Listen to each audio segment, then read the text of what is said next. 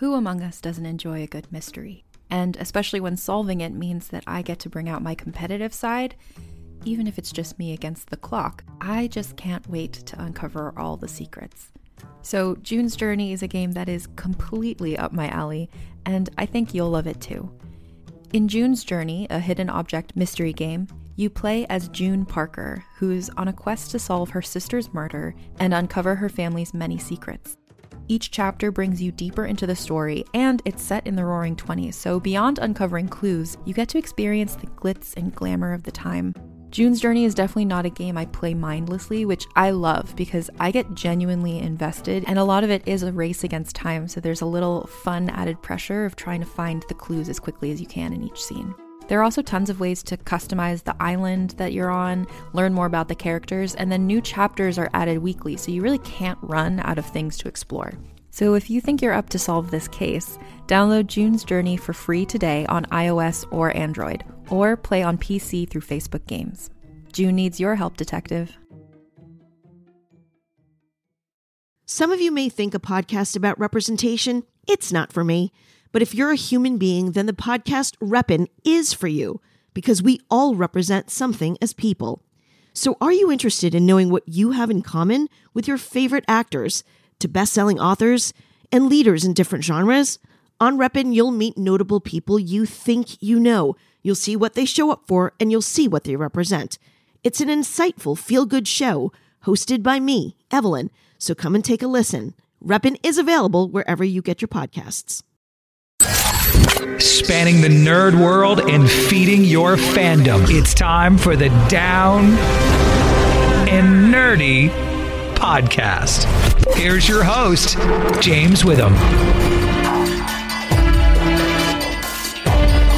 And going off the grid means much more than having to just delete your Instagram profile.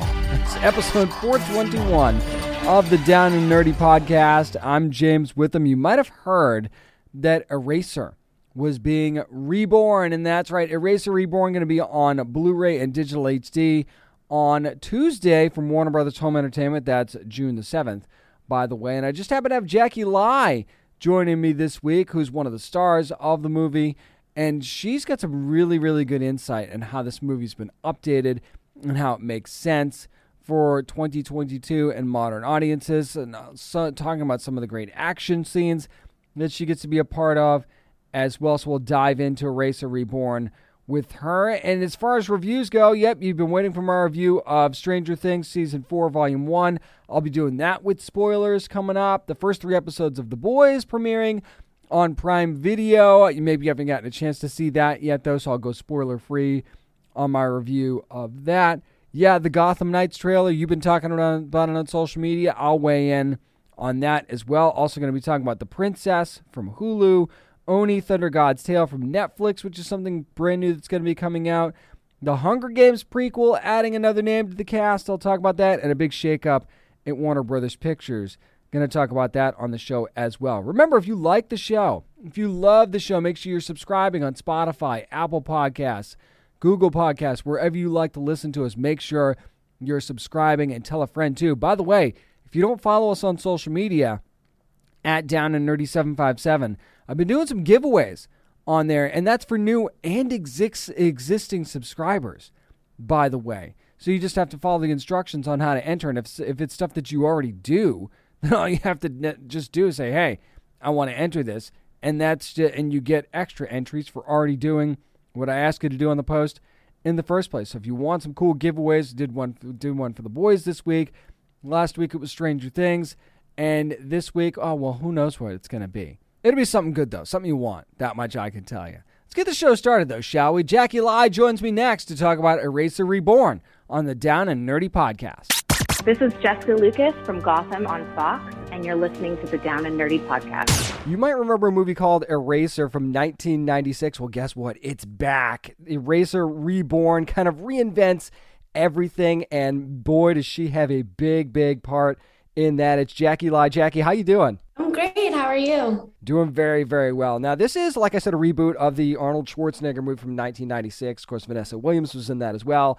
It feels like it would be a lot harder, though, Jackie, to erase someone now with phones everywhere. You've got social media presence and things like that. So how do you feel like this movie updates the story for a modern world? Well, exactly like what you're saying. Social media is such a big presence in our day, in our day-to-day, that in order to erase somebody, we have to account for that. And then in order to fabricate a new person, we have to account for that as well. So it's crazy that nowadays, in order for someone to be real, you have to have a social media presence. So, using technology and am I allowed to say this? I guess bots. In the film, we were able to modernize the process of erasing someone. It worked out really, really well, too, as there was a lot of clever things in that, of course, where I can't talk about it either because I'm not going to spoil anything. But you also got to work with Dominic Sherwood a bit when you're both on Shadowhunters, and, of course, you guys starring together in this. So how excited were you to actually get a chance to work with him again? Oh, I was so excited. I actually, as soon as I found out, I messaged him and I said, little birdie told me that you're going to be Pollard. And he's like, how did you know? Because I don't think he knew yet who they had chosen. But yeah, and then we kept each other updated along the way before actually meeting up in South Africa. So it was really nice. It's like a little catch up. Have you guys actually gotten any response from like the Shadowhunters fandom of that are already just excited for this thing just because you guys have that connection? Yeah, definitely. I think a lot of the Shadowhunter fans were really excited to know that we're coming back together. And we're so lucky. I mean, in some of my other projects too, a lot of the Shadowhunter actors that I've worked with are on the same show. And it's always really nice to be able to work with someone you've worked with before and know that you guys get along. And Shadowhunters has such an amazing fan base that we're lucky to have them and for them to follow us on all the journey to come. Creates a really good chemistry, too, and that's always a good thing when everybody's comfortable. Now, Jackie, Rena might be in trouble in this thing, but she's no damsel in distress either, which I really, really love. So how would you describe her to anybody that's coming into this thing fresh? I've used this a lot while I was prepping her, and I don't know if it makes any sense, but I feel like she's kind of a glamorized street rat in the sense that she looks... Interesting. Yeah. She looks a certain way, but really deep down, she's lived on the streets. She's had to be resourceful with what was given to her and her circumstances and doing what she can and collecting what she can in order to be who she is and fight for what she believes in. She's crafty, too, which I really, really love. She's very, very clever, and you guys will see that when you watch this thing. Now, Jackie, these scenes where people get erased can actually be kind of intense, and you kind of expect that a little bit. What was it like to shoot that first scene where Rena gets erased and to, like, hear that classic line for the first time from the movie? It was really cool, to be honest with you. I was like, Dom, you did it so well. It's amazing what they did. And as you saw she was my stunt double, what they did to her face. I mean, to see that. And she was walking around set with it on. It was very creepy. That's not weird at all. No. Right? I mean, they were contemplating working with a dummy, but instead they used a real person, which I find so much more fascinating to be able to have a real person play the part of a deceased person. It's just scarier. But yeah, that was really cool and really creepy. No doubt about that. Even though he's trying to help her, Mason, what he's doing, it's pretty intense, and he has, it's a little bit of a tough sell when you're saying, hey, I'm going to erase you and do all this stuff. How would you describe that relationship between the two of them in the early going? And maybe there's some trust issues there? Oh, definitely. I mean, I'm trying to be careful with what I use because I can often give too much detail. Yeah, there's definitely trust issues. I can speak from my side, which is she doesn't trust anyone.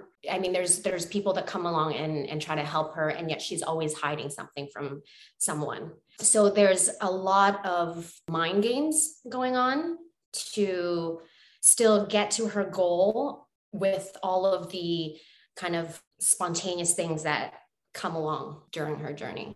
That made perfect sense. Once you see the movie, that will make perfect sense. She didn't spoil anything either. Talking to Jackie Lai from Eraser Reborn, which, of course, you can get on Blu-ray and, of course, digital HD as well on June the 7th. Now, Jackie, based on the trailer, it seems like it's not just one threat we got going on here, but two threats that they're running from as well. So How much of the odds really stacked against them? And which threat do you think is the more like pressing threat for Jackie? I mean, for Rena. It's hard to say, because I think in her world, she's seen the worst from both sides, from the legitimate and the illegitimate worlds. And so I think for her, everything is so real.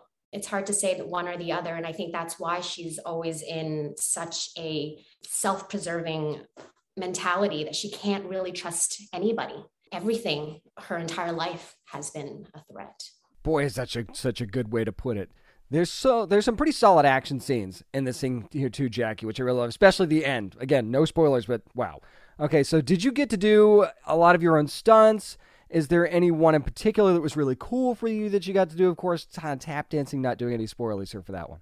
Yeah, for sure. I love doing stunts. That's what I realized doing Shadowhunters as well as Eraser is I love getting into the fight mode. I like the way it feels. You get to know the character better and the way that she moves and how it connects with you. We prepped to do everything. So every crazy thing that you saw, we were prepared to do it. I mean, even the crazy jumps, all of that. However, due to insurance reasons, there are things we weren't allowed to do. But I think one of the craziest things was in the last scene, as you've mentioned, there was some hanging done. Oh, there's hanging. Yeah. Hanging. And not like chilling out on the couch watching Eraser Reborn kind of hanging. No, sure. And we weren't a step down from the ground. We were really hanging. Yikes. So that was really cool. To me, I love adrenaline, things like that. So yeah, that was a lot of fun. Jackie, before I let you go, obviously you never want to find yourself in this position in real life, right? Where you have to be erased or anything like that. But I can't help but think about this while I'm watching this. So if you were ever in that position and you couldn't contact anyone from your old life, you had to disappear, could you do it if you absolutely had to? Definitely. I'm in terms of social media, it's not honestly my forte. I prefer to not be on it. So for me, that's easy. I'm not one to be on my phone very often either. I get a lot of slack for that as well. So personally, I think I definitely could. If this wasn't my, career, I can definitely hide and you'll never find me. Well, hopefully nobody will find you for at least an hour and a half while you're sitting down and watching Eraser Reborn. Make sure you're getting it on Blu-ray if you want the physical copy. Please do that on June the 7th. Also going to be available on digital HD as well from Warner Brothers Home Entertainment. And boy, the stuff that this woman does in this movie. I think you're really going to love Rena. It's Jackie Lai. Thank you so much for taking the time. I appreciate it. Thank you so much. That was a wonderful interview, Jamie.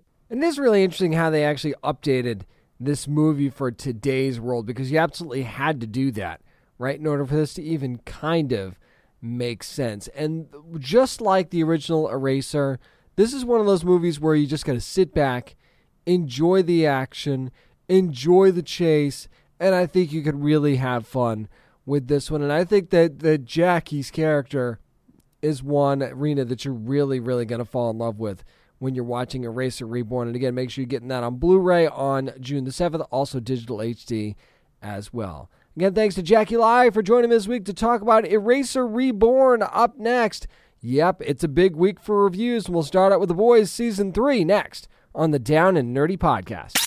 Hi, this is Sean Ryan. And I'm Eric Kripke. And we're the creators of Timeless on NBC, and you're listening to the Down and Nerdy Podcast. Time to find out who can be the good soldier. Season 3 of The Boys has now begun on Prime Video. Gonna do spoiler-free on this one. I know, but the first 3 episodes just dropped. I don't want to be the guy that spoils it for you. And yeah, it's going to be pretty difficult to not do this with spoilers. But one thing that I thought that they did really well in this coming season, in this season 3 to start things off, was what they did with Homelander's story. And from the trailers that, Homelander is, trying to walk back the whole relationship with Stormfront and the whole Nazi thing. And he's trying to, clean up his image. And Vought has a new golden child of the 7, let's just say that. And that is making Homelander very, very uncomfortable and, kind of making him crack a little bit for the lack of a better way of putting it. But the way that they push that along in these first few episodes, and you'll get a pretty good idea of where the season's going to be going in these first few episodes if you haven't started to watch them already. I can tell you that much. But I'll say that the storyline with Homelander in this early going is very, very interesting. And I'll say the same thing about Starlight too, because remember, Huey's trying to do things the right way now, right? He's trying to do things through the government. He's trying to do things so that they're not. He's teamed up with Congresswoman Newman. He's teamed up with Victoria, and they're going to try and do things the right way and take down the Supes from the government side instead of going rogue with Butcher. And then Butcher, you see, is like kind of on the straight and narrow, right? He's, the kid. He's promised that he's going to look after the kid, so we get to see him with the kid a little bit. And, he's not really obsessing over Supes anymore, even though he's still doing the work, right? But there's a little bit of an interesting way of how he's doing that as well.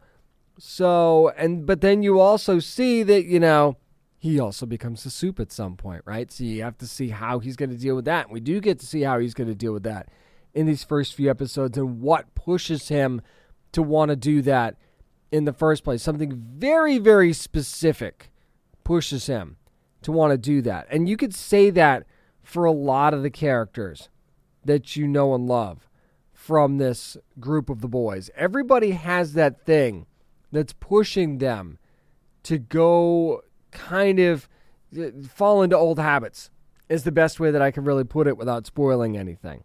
So you get to see. And then I think that one thing you'll be surprised at is Kimiko's story in these first few episodes is a very interesting and almost heartbreaking one as well. You get to see some really good character work from Karen Fukuhara in these first few episodes that I think is really, really compelling for where this thing's going to go in this coming season, because obviously she's one of the key members of the group. And to kind of see her in a different way, you're going to see her in a different way a couple of times in these first few episodes, and it's going to make you wonder exactly, how she's going to go about her business this season, quite frankly. Well, there's a couple of really big moments. Again, I'd really love to talk about this with spoilers, but I can't because it's too soon.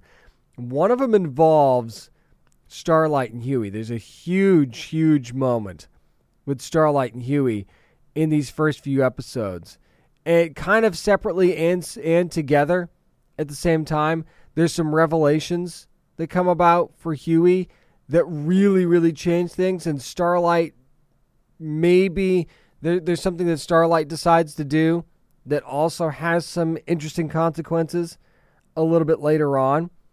And again, not going to spoil anything for you, but how that thing plays out, or even in these early episodes, is super interesting. And we find out something. There's something that we know about a certain character that nobody else knows. Okay? And I'm really trying to dance around this here. There's something we know that nobody else knows. And then you find something else out about this particular character. When you watch these episodes, I promise this will make sense. But when you also find out something else about this particular character that you didn't know either. Like, there's something that we know about this person that nobody else knows, but there's something that you haven't even found out yet. And when I saw it, I was like, oh my God, you've got to be kidding me. And you understand how that, you think it's a small moment, it's not, because it ends up changing everything about this season. Yes, we do get a little bit of Soldier Boy in this, and the very little bit that I've seen, Jensen Ackles does a great job as Soldier Boy, and hopefully we'll get a lot more of that coming up in future episodes. I think what's going to be happening with A-Train is really, really interesting too, because A-Train went through it last season, and how is he now that his powers aren't what they used to be? And what's going to be going on with Deep, I think you'll be very interested in as well, because I got to tell you, it's always something that involves the Deep that can make things feel uncomfortable. And there's certainly one moment in these first few that just made my skin crawl. Like really, really made my skin crawl. And again, there's a catalyst to that. There's a catalyst to a lot of the moments that make me cringe about this show. But that's the beauty of the storytelling of this show. That's not a criticism. That's one of the things that Eric Kripke and company are able to do, is they're trying to make us feel uncomfortable on purpose because it takes you out of your comfort zone. That's one of the brilliant things about this show, is to show superheroes in a different light and how they could be if superheroes were real, and imagine the horrors of how that could be. And there's a moment in the third episode, it's actually kind of the second into the third episode, involving Homelander, where it's that moment where you go, I was waiting for this to happen, and now that it has, all bets are off. And that is an incredible, and the way they pulled that off was really, really great. And we're going to find something out about Grace Mallory, too, that's going to surprise you a little bit. There are a lot of surprises in these first few episodes that you're not necessarily expecting. There's a couple that you are, not going to lie, there's a couple that you're going to be expecting, but there's also at least 2, if not 3, that you're not ready for. And it helps really define what this third season of The Boys is going to be. And the first 3 episodes now streaming on Prime Video. And I got to tell you, this is going to be maybe the craziest season yet, just because of the reveals we get in this first few episodes. And if I'm saying that, knowing what this show's already done over the first 2 seasons, if I'm saying this could be the craziest season ever, and I mean it, then you know that some weird stuff and some crazy stuff is going to be going down. So give yourself enough time to be able to watch all 3 of these episodes back to back to back. I will tell you that much. Don't try and watch this in fragments. Try to block off a few hours to be able to watch these all the way from 1 to 3, because you're not going to want to stop watching, and you're going to be waiting for that next episode to come out the following week. I can tell you that much right now. That's going to do it for my spoiler-free review of The Boys Season 3, the first few episodes. Up next, hey, it's finally time to talk about Stranger Things. Guess what? This time we'll do it with spoilers, and it'll be next on the Down and Nerdy Podcast. Wander with us into a world of magic. Join Jenny and Madeline in this fantastical audio drama as they journey into the stories you grew up with and reinvent fairy tales with a feminist twist. We'll see you soon in the forest of feminist fairy tales.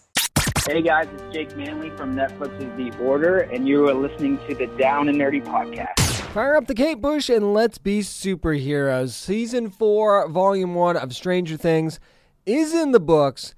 My spoiler-filled review happening right now. Yeah, I wanted to wait until I could do this with spoilers because it's just more fun to talk about it that way. So that's what I'm going to do. So if you haven't finished it yet, you might want to skip ahead a little bit. I got to say, this isn't one of those times where I'm going to go through every single moment of this season. But I will say this. I knew how long the episodes were going to be, and I was actually kind of concerned I wouldn't be able to finish it in time to review it for you guys, I'll be honest. But it was such an easy and quick binge, I didn't notice that the episodes were as long as they were. And one of the reasons for that, I think, was how well they were able to balance all of the different stories that were going on here in such a good way. And every time they'd cut away from one story to the next, I didn't find myself drifting back to the other stories. Like when they cut to Hopper in the prison, I didn't find myself drifting to, well, what's happening with Eddie? What's happening with Dustin? What's happening with Mike and Elle? I wasn't drifting to any of that stuff. I was in whatever moment that I was being placed in. And given the fact that they had so many different stories going on here, that says a lot. So to be able to keep my interest throughout each of these stories, even though they kind of all came together in various parts of these first 7 episodes, I think that the way that they were able to balance it was really, really great. And I've got to say, and again, I'm going to be bouncing around a lot here, so just buckle up for that. Sadie Sink, right off the bat, I got to single her out because Max was such an amazing character this season. I loved Max last season too, but Sadie Sink just takes it to another level in this season. And Dear Billy, episode 4. Yeah, that episode, that was the one I saw the most on social media while I was trying to avoid spoilers, was once you get to episode 4, look out. And I got to tell you, episode 4, big time, lived up to the hype, and Sadie Sink was a major reason for that. And then you got to bring Lucas in there. You've got to bring Dustin in there as well. And just the way that they helped the way that they helped her. And Steve, just every time, every season, I've loved Steve more and more and more. And you kind of remember hating him in season 1. You remember that? I do. And I feel bad for it now. I'm actually mad at myself for hating him in season 1. They did a good job at making us kind of hate him in season 1, but boy, is that character come a long way. I'm going to say the same thing about Erica Sinclair too, because she annoyed the hell out of me so many times when I was watching Stranger Things over the years. And now it's like, I love this girl, right? Like, she's got that spirit that she has, her smart assery, which is just off the charts, but it's like it's being used for good instead of evil kind of thing. And when she was in Hellfire and they were playing D&D and she was right in there with Dustin, I was loving it. And then you see how she's smarter than they've given her credit for over the years. There's no question about that. We actually get to see her in the mix towards the end of the season, and I really thought that was amazing. So those two characters in particular, I 3 because we want to throw Max in there, I really enjoyed throughout this season. And it was a little uncomfortable, honestly, seeing Eleven as Jane and seeing her struggle with being bullied and things like that. You know, obviously that spoke to me as somebody who's been bullied in my life. It spoke to me. And to see her powerless like that, not just losing her actual powers, but powerless in the fact that there was nothing that she could do. And if you've ever felt that in your life, I think you felt Millie Bobby Brown in those moments as Jane and even as Elle outside of that. I think you felt those moments. And then when she smacks that girl in the head with that roller skate, it's almost like this thing triggered in her. And you never want to see anybody have to get to that level, right? You really don't. And then that sort of springboards into the people that are looking for her, and everything's starting to either fall apart or come together. That's kind of the way that you need to interpret that your own way. Because when Owen shows up, you're thinking, okay, is this a good thing or a bad thing? When you see Brenner, you're automatically, your caution light goes on. I know mine did. And I still was like keeping my eye on it the entire time. Although I will say that during the Nina project, I kind of figured out that sequence of secrets that we got revealed in that last episode. I kind of had that figured out already. I think that they dropped some good enough hints that, you follow the breadcrumbs and you kind of find out that, biggest spoiler of this review, that one is Vecna. Yeah, I think that you kind of were able to get there, or at least now one being responsible for killing everyone, that I didn't necessarily have, but I had kind of connected the dots up to that point. And that really sets up a great final showdown between Vecna and Eleven coming up in the second volume. You assume, anyway, that's what's going to happen.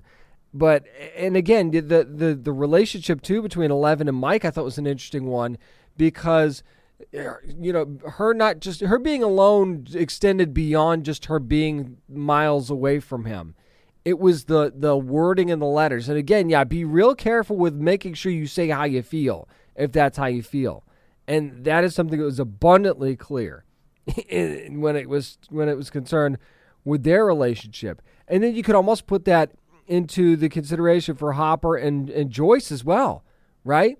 There's a lot left unsaid there, but look at the lengths that Joyce was willing to go to get to Hopper. I mean, the way that whole sequence worked out was incredible to me. I loved watching that whole thing come to pass. And the fact that she just kind of left the kids there was, obviously, they're older kids, and she feels like they could take care of themselves in a certain regard. But the fact that she was willing to leave Will after everything that Will's been going through, that should tell you all that you need to know right there. That's how strongly she feels for Hopper. And well, obviously, she wants to help him. Sure. That's another kind of given. But the way that she was able to do that was just incredible. And that whole trip to Russia, that was a fun sequence. Tense, sure, but it was a fun sequence as well. And the way that things played out with Mike and Will and Jonathan and their little journey to Utah, that was fun. So it wasn't just all serious. There are some fun moments in there as well. I thought they did a great job at propping Vecna up as the baddest villain that they've had so far, and the way that they kind of connected the dots to the Mind Flayer and how things relate to the Upside Down and where the gates are and how they come to pass as well. I thought that was really neat. And the whole Victor Creel story, connecting this Creel house and the Creel family to this, that was genuine spooky stuff. The way they really leaned into the horror really well in this first half of the fourth season in a way that I don't think they have in a long time, quite frankly.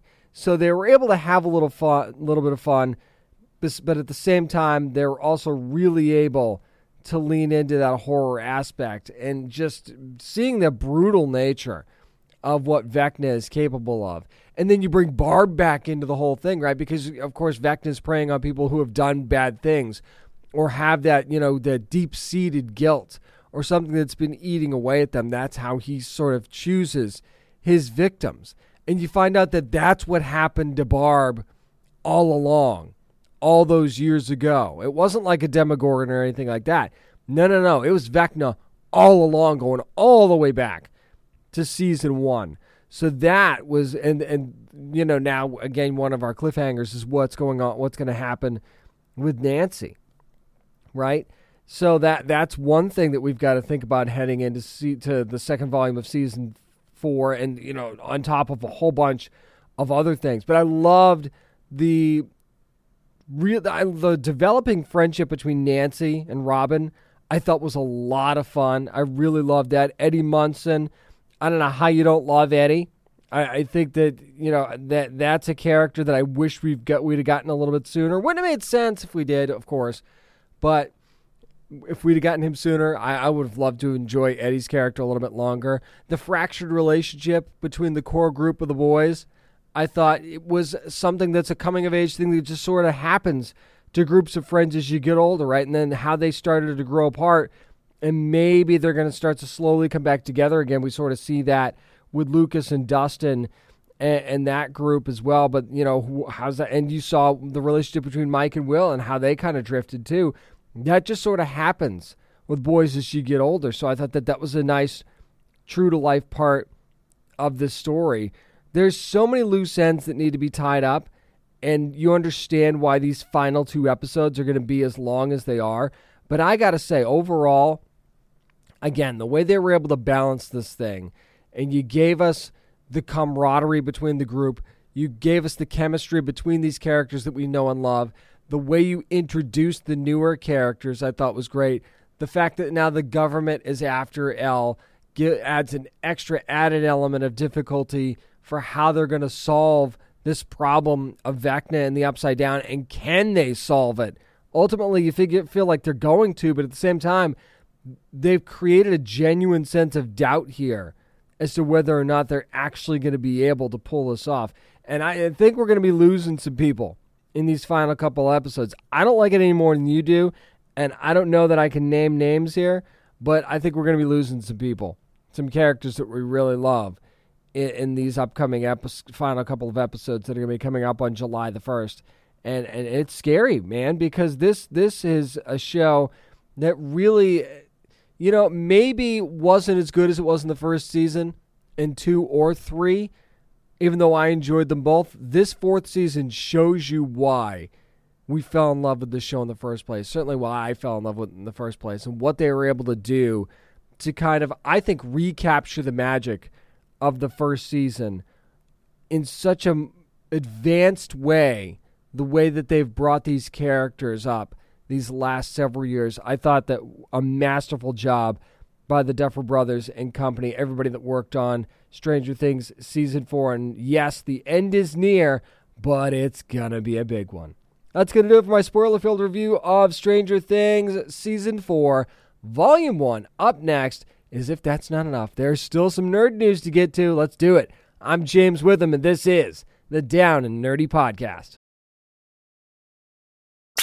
This is Brittany Ishibashi from Teenage Mutant Ninja Turtles, Out of the Shadows, and you're listening to the Down and Nerdy Podcast. When you add a rising star to your cast, the odds are definitely in your favor. It's time for nerd news, and I actually want to start off with the Hunger Games prequel, The Ballad of Songbirds and Snakes, the new movie adaptation going to be coming in 2023, and a big casting announcement was just made this past week. Rachel Zegler going to be joining the cast. Of course, Tom Blythe is already going to be playing a young Cornelius Snow in this movie, and then you also have Rachel Zegler, who's going to be playing Lucy Gray Baird.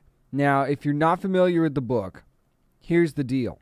This is why this character is so important, because herein lies the intrigue for the story. If you were wondering why you should care about an 18-year-old Snow before he becomes the tyrannical president of Pan Am.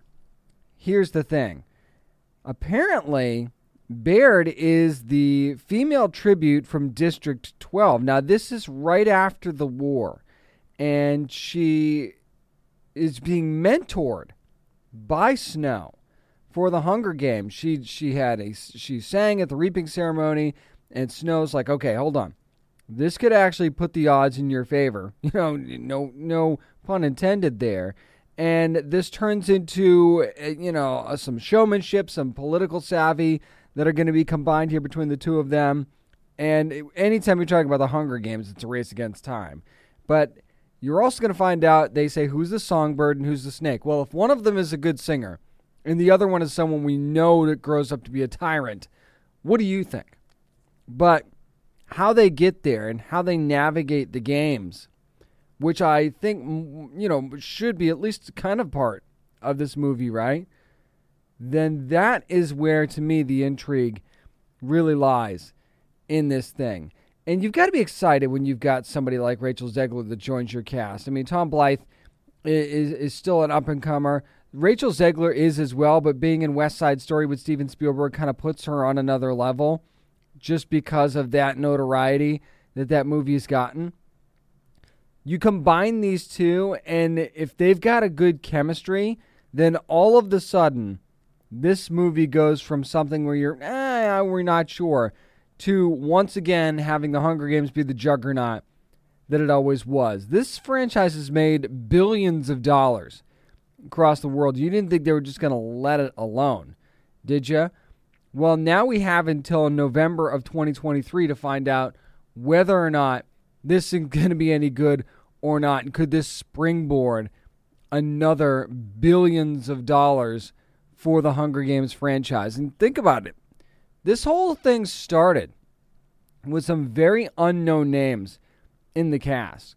And then all of a sudden, you've got these characters that are household names. And Jennifer Lawrence being Katniss Everdeen. It was about the chemistry of that cast. The writing had something to do with it too. Suzanne Collins gave the team a good base to work with. But it was the chemistry between the cast members that really, really sold it. And Jennifer Lawrence and Josh Hutcherson and company. That is what really sold this franchise to fans. There were already people that loved the book, but at the same time, if you don't pick the right people to play these characters, then it doesn't matter. So bringing that to life on the screen is of utmost importance. And when you get, again, a couple of up-and-comers here, you have to trust that everybody knows what they're doing based on past experience. right? Or do you kind of worry because it's been a while and maybe the shine's off it a little bit? Well, before you feel that way, remember we just talked about Avatar and the Avatar sequel that's, decades later, and how popular that is still with fans, that first trailer breaking records. I can't imagine people are just going to forget about the Hunger Games and throw it up on a shelf, whether you've been a fan of the books for a while or not. I think there's plenty of people that are still pretty, that have been waiting for this. And the book's been out for 2 years as well, so that's been able to certainly gain its own amount of popularity. So it looks like they're off to a pretty good start as far as casting is concerned. Again, we'll have to wait until November 17th, 2023 to find out what Lionsgate has in store for us with The Hunger Games, The Ballad of Songbirds and Snakes. It was another pretty good week for trailers this week, and one of them that's still being talked about right now is for the CW series Gotham Knights, which, again, not going to be coming out until 2023. It's funny that we didn't get this trailer during the upfronts. There had to be kind of a reason for that. But once I saw this trailer for the first time, and there's a lot of fans that are very upset about this trailer.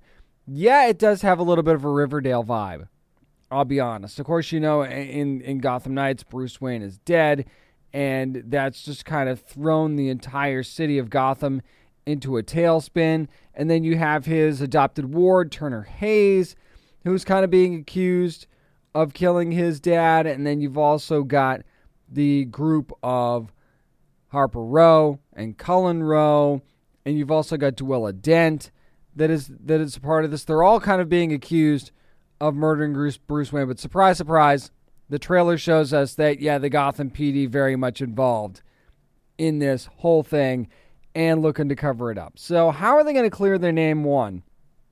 And two, how are they going to protect Gotham? Because Carrie Kelly apparently is our Robin in this scenario. And I got to say, even though I'm still definitely concerned myself after seeing this trailer, because things seem to be a little bit all over the place, if I'm being honest. It just didn't feel like there was a whole lot of cohesion here. But Navia Robinson, who plays Carrie Kelly, really, really stood out to me in this trailer. She's very likable. She's smart. She's got some skills. Obviously, that chemistry that she has with Oscar Morgan, who plays Turner Hayes, I think is very, very evident in this trailer. And there, obviously there's some fun to be had here. You've got Olivia Rose Keegan, who plays Duella, who looks like she's going to be the fun one of the group. Harper Row seems like she's every bit as fierce as she is in the comics, and very protective of Cullen, too, which, again, is not going to surprise anyone who knows Bluebird and Harper Row from the comics. And then you've got Misha Collins as Harvey Dent, and you can't really get a beat on him from this trailer, right? It seems like he's sympathetic to what Turner's going through, but is it like a mock sympathetic? Is he trying to hide something? Of course, it seems like he probably is, just based on, again, the fact of what Harvey Dent becomes eventually. But, you don't know how this timeline's going to play out. Because, again, it's the CW. They take liberties with the comics source material. No question about that. And you know what? Here's the deal, though. If you're already kind of saying that this isn't for you based on one trailer, and that's kind of a shame, because I feel like this is one you've got to let it play out past the pilot, too. I don't think you could judge this even just based on the pilot. Obviously, it's going to be a while before we're going to be able to see that. But I think that this is one that you're going to have to give it a couple of episodes to see how it's going to play out. We've also got Stephanie Brown that's going to be a part of this as well, and she's kind of very good friends with Turner, so she's already established in this world as well. And eventually, you probably kind of bring her into the fold as one of the protectors of Gotham / one of the members of this team trying to clear their names. So while there's names character-wise, probably not the same characters that from the comics. But again, younger audience, maybe you give it a chance and see how it goes. If you've already prejudged the Arrowverse, and I'm not even sure you can call this an Arrowverse show yet, but if you've already prejudged the Arrowverse and you automatically think this isn't going to be for you, then it's probably not. But I'm going to go into this with an open mind and see where this whole thing goes, because again, the thing that we're starting off with is that Bruce Wayne and Batman are dead, and now we're going to have to just kind of go from there. So how does that whole thing play out? Who ultimately ends up being responsible? When do we find out who's responsible? All of these are questions that we're going to need answers to, and I don't know. And I think depending on when we get those answers, will go a lot as to whether or not this show is going to be successful or not. Also want to talk about a new movie that's going to be coming out from 20th Century Studios, going straight to Hulu, and that is The Princess. It'll be out on July the 1st on Hulu. This is starring Joey King, who is an Emmy nominee. You might remember from The Act and The Kissing Booth. And again, not your traditional princess at all. She's strong-willed. She doesn't want to marry the person that her parents have picked out for her. Not atypical of a princess. And, Dominic Cooper kind of plays the villain in this whole thing, kind of plays he's the betrothed. Is that the proper term, betrothed? I think it is anyway. And apparently he's a sociopath. And, why would anybody want to marry a sociopath? So they kind of, they lock her up.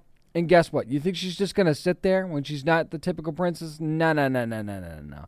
So she's definitely a little bit crude. She can certainly handle herself. We see her, pretty much beating the hell out of anyone that stands in her way.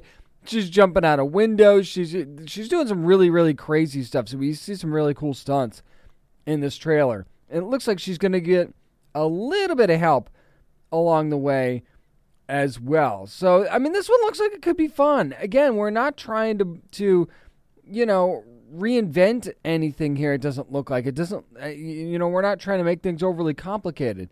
You just want to see a story about a princess who's not your traditional, princess, or certainly a damsel in distress, but a damsel that can put other people in distress, certainly. And, Dominic Cooper's, I think, going to be really fun in a villain role here. He has that kind of charisma about him, and we don't get to see a ton of him in this trailer, but hopefully we get to see more in the next one. But this is one I think has a chance to be really fun. The Princess on Hulu, coming out on July the 1st.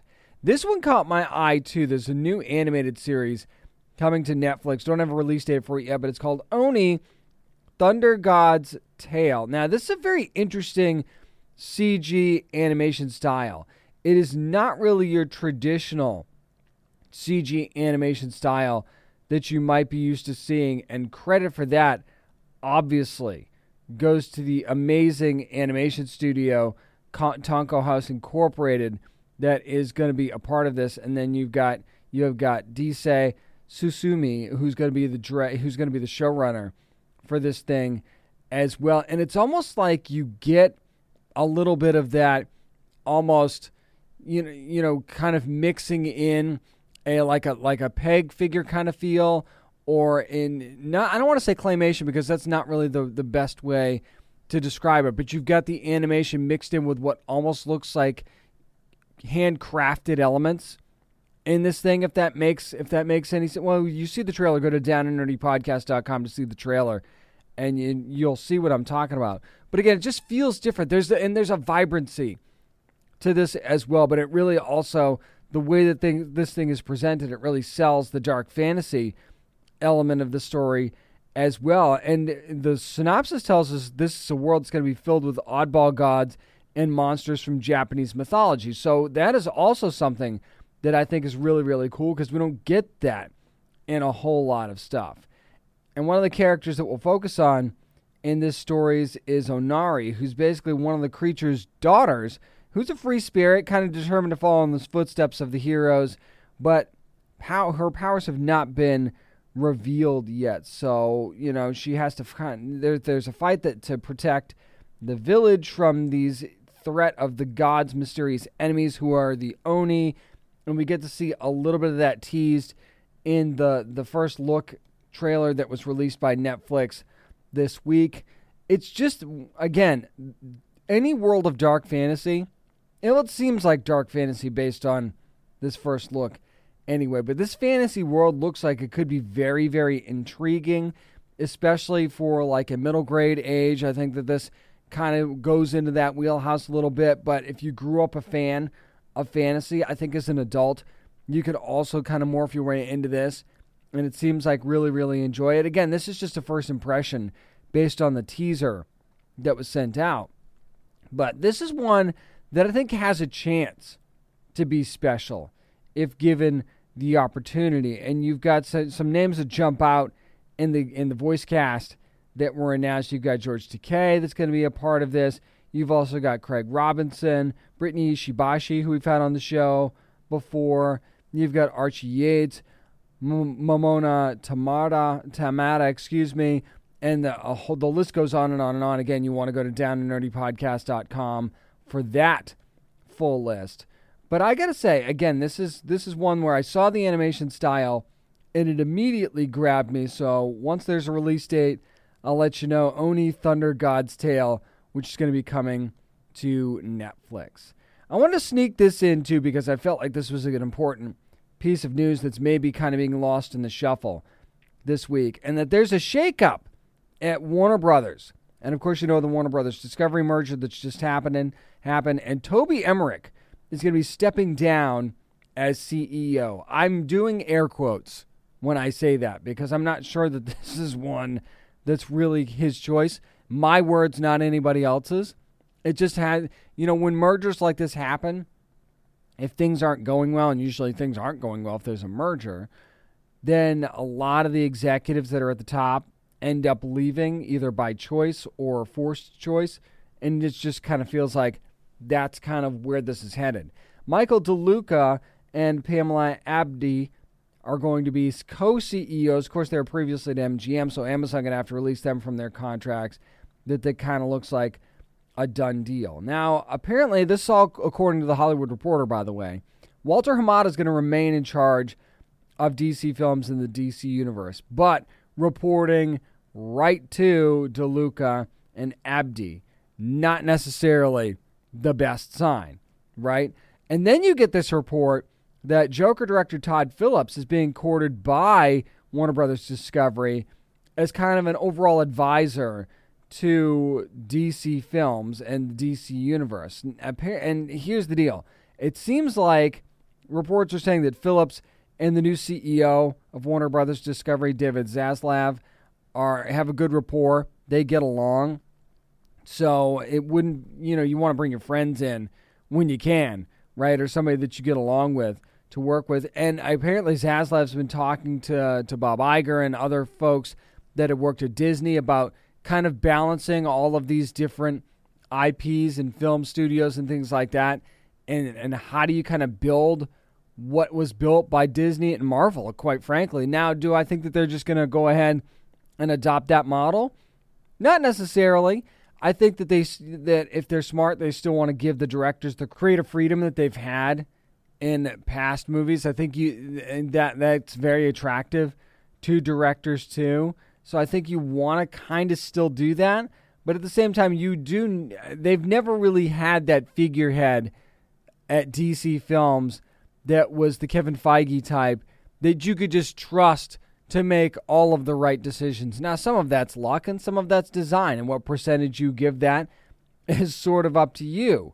But at the same time, I think it's very, very interesting that we ended up getting to this point, and that it's kind of taken this long for Toby Emmerich to be ousted by Warner Brothers, and it took a merger. Now, think about it. This is the second merger under Emmerich's watch. First it was AT&T, now Warner Brothers Discovery. Again, that doesn't exactly scream success when there's been two mergers, two takeovers in the time that you've been there. That should tell you a lot. So whether it's going to be Todd Phillips or whether it's going to be someone else, it looks like they're going to kind of break things up in Warner Brothers Pictures / New Line, and then DC is going to have their own, and then Animation is going to have their own oversight as well. That seems like it's kind of going to be the plan here.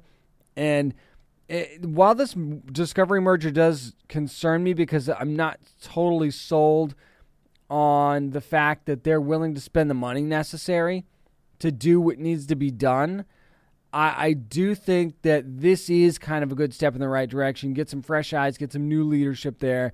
I wouldn't be surprised if we find out that Hamada is out as chief of DC Films not too long from now. Would not shock me if that happens, and especially if they find somebody that they feel like is better for the job. Again, the previous regime's not going to be looked upon too fondly, I think, by this new regime.